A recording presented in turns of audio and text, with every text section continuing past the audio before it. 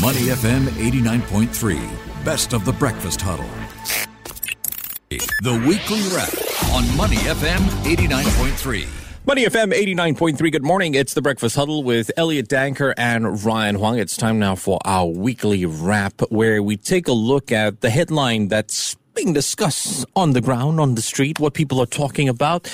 You know, we all make mistakes, it's fair to say, but how would you feel if you were named and shamed? How would you feel that you made a mistake and your name was revealed to the public? Well, that's what happened to the 6 culprits who cheated in the bar exam back in 2020. High Court Judge Chu Han Teck reversed his decision to redact their names and their identities have been disclosed. But is this a case of too much to release their identities? Can this possibly be the end of their potential law careers? Let's find out more from Stephanie Yuan Teo, who's Joint Managing Partner for TSMP Law Corporation. Stephanie, good morning. How are you? Morning, Elliot. Too early in the morning it is. for lawyers. Oh, it is too early. Yes, it's true, It's true. Too early and too little whiskey. Stephanie, these 6 lawyers or trainee lawyers were caught cheating in their bar exam back in 2020. For context, it was done remotely because of pandemic. The camera was on at home. Just quickly remind us, what are the details behind this case and how did they allow this to happen? Could something more stricter be imposed? Well, Elliot, remember this was 2020, right? COVID had just hit. Everybody was trying to scramble to figure how to get on with life and keep some semblance of normality. Do you scrap the exams altogether? Do you say, we expose you to the possibility of getting COVID in an invigilated setting? Yeah. That's very difficult. This was the first year. The year after that, they had already implemented, tests, etc., to AI tests and analytics just to check, the percentage similarity of one candidate's answers against another candidate. Okay. So they've already done that immediately after that. But, in the first year it happens, it's a tough call, right? Who expects there to be this sort of organized cheating? So I guess I don't know the circumstances of the case. And I guess as any fair layman, who doesn't know what's going on, it's hard to say it's absolutely black or white, but I think what has been established is there was some cheating. It was shared by electronic means. These guys were found out, which was good, and they had to retake the papers. And now their call is before the court. Yeah, but you are a lawyer, a managing partner, in fact. I never took the bar, but I did finish law school, and I know that most of the time these exams open book to a certain extent. There is an amount of integrity that's expected. Now, this week, the High Court Judge Chu Han Teck reversed his decision to redact their names. What are your thoughts on that? Is it too much that, now it's name and shame in that sense? Well, if he hadn't decided to redact in the first place, if the judgment hadn't been written at that time, I guess, these candidates would still be in the same position, right? Their names would be out there. I guess what has happened here is that, he tried to do something kinder to them, more compassionate. That seems to have raised a lot of public umbrage. And now the AGC, with Lawsort's concurrence, has asked for that to be reversed, which was the position that they would have been in the first place if he hadn't, gone that extra mile for them. So I don't think legally they're in a worse off position. But there's been a lot of public furore over this. Lawyers have been asked, are you guys trying to protect yourselves? And I think integrity is really important, right? So while on the one hand, I do feel bad that, at the start of your career, you're plunged into the public spotlight in a very negative way. On the other hand, it's a profession, and you were a lawyer. Maybe you didn't get called to the bar, but, you went through the classes, you understand what it takes to be a lawyer, right? Yeah. And you must have made a decision, I don't want to be a lawyer because I have other things I want to do, or maybe there are other things that suit me better. The question is, what are these young people going to be doing about their decision, their position right now? Yeah, it's a tough position to be in, but, then don't cheat, for goodness sake. There you go. So I heard another interview in relation to this case, and the interviewee, another lawyer, talked about how they believed in second chances, talked about how it's not fair or, not totally fair because these 6 haven't had the chance to prove themselves in that client setting. Personally, I disagree. I want to get your thoughts on that because integrity is so huge when it comes to the law. You're talking about defending your client to the best of your abilities in the justice, in the integrity of the law. And you can't even get the bar done right. Elliot, 100%. In your opinion, then, I mean, what should or what can be done moving forward? I mean, we're talking about giving this person another chance, giving these 6 another chance. What is your opinion then? So I actually want to come back to what that lawyer said, because I don't know who this lawyer is, but it upsets me to the core to hear this. I believe in second chances. I think the whole justice system believes in second chances, right? That's the Yellow Ribbon Project.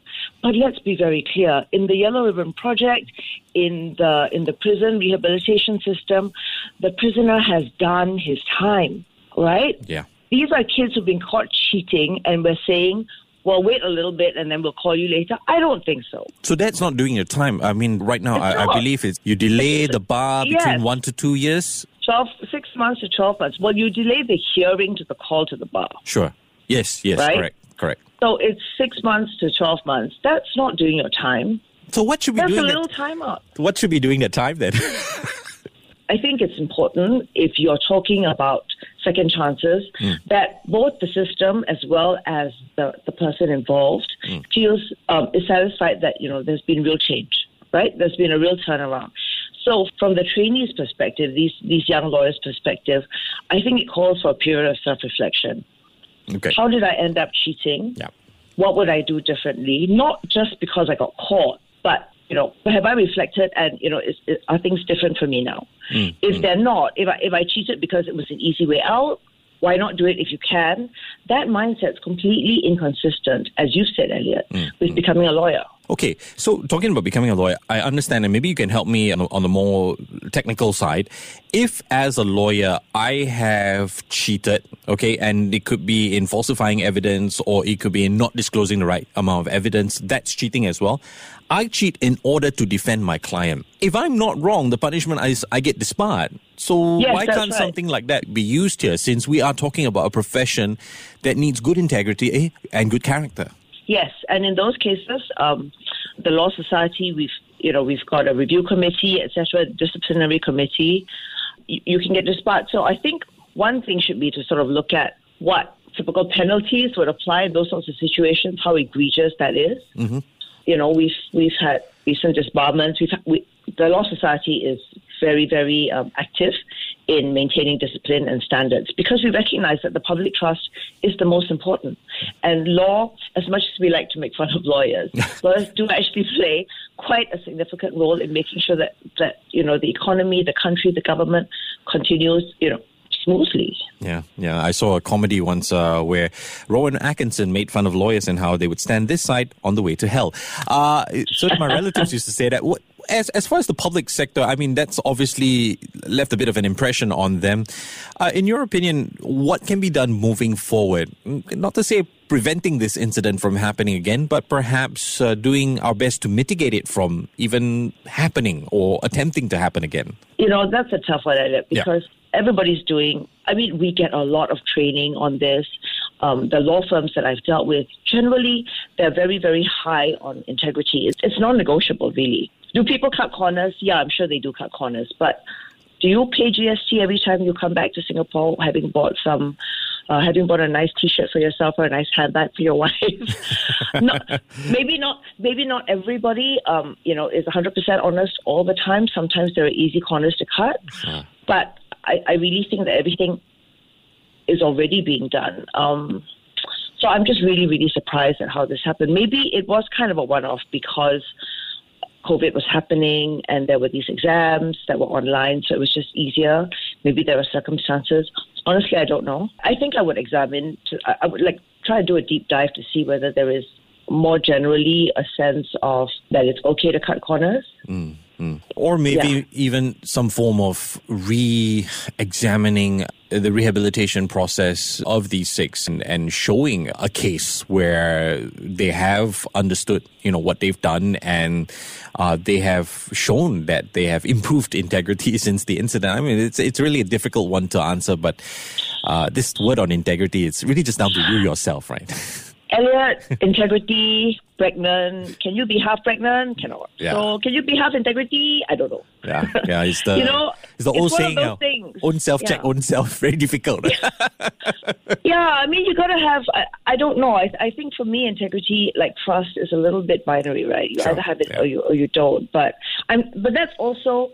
I do also believe in second chances, but I don't think second chances should just come with, 12 months are up, 18 months are up, you're okay now. I think it's important to self-examine and for the Law Society and the authorities to understand each case to see whether there really has been significant change.